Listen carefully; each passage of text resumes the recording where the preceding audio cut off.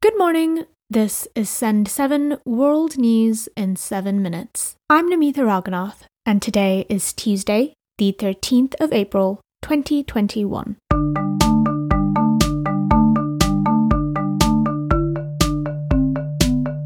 Starting in the Americas today. In Ecuador, Guillermo Lasso won the presidential election yesterday. Lasso is a conservative former banker. His opponent, the left-wing economist Andrés Arauz, declared defeat hours after polls closed on Sunday. With almost all the ballots counted, Mr. Lasso has won 52.4% of the vote, compared to Mr. Arauz's 47.6%.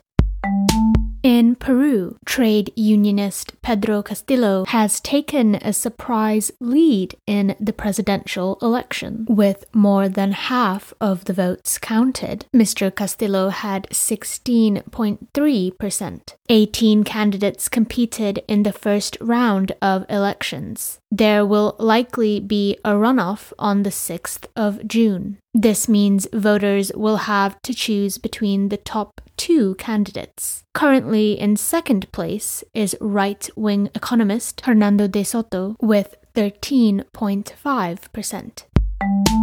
In the United States, the prosecution team are calling its final witnesses in the case against Derek Chauvin. The former police officer has been charged with murder in the killing of George Floyd. Mr. Chauvin was filmed kneeling on Mr. Floyd for over 9 minutes during Mr. Floyd's arrest last May. Mr. Chauvin's lawyers say it was drugs and poor health that caused Mr. Floyd's death.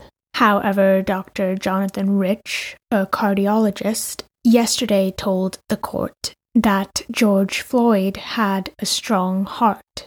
After reviewing all of the facts and evidence of the case, I can state with a high degree of medical certainty that George Floyd did not die from a primary cardiac event, and he did not die from a drug overdose. Well, in his case, it was truly the prone restraint and positional restraints that led to his asphyxiation.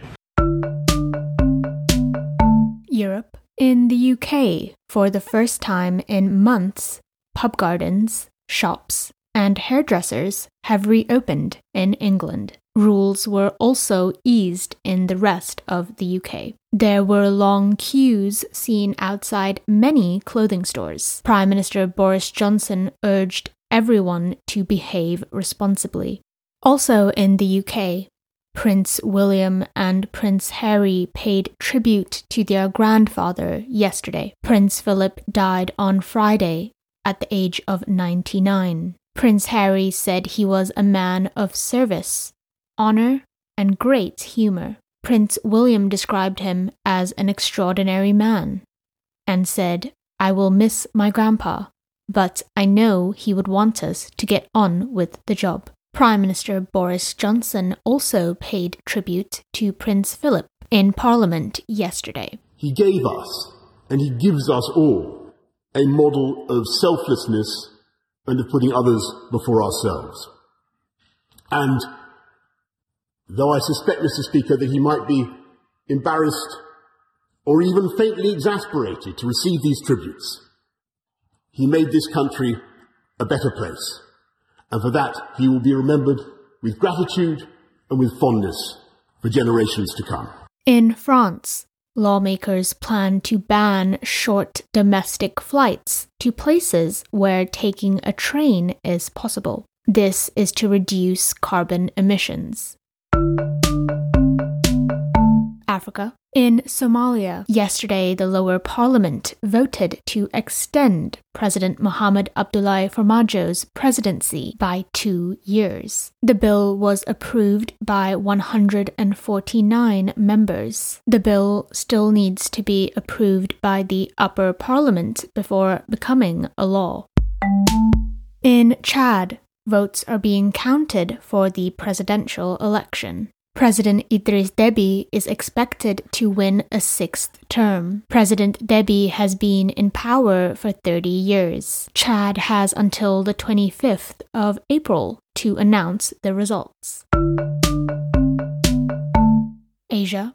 In India, several million Hindus yesterday gathered for a holy festival, despite a deadly second wave of COVID-19. The crowds entered the Ganges River to cleanse themselves from their sins. Officials say they are struggling to set safety measures due to huge crowds.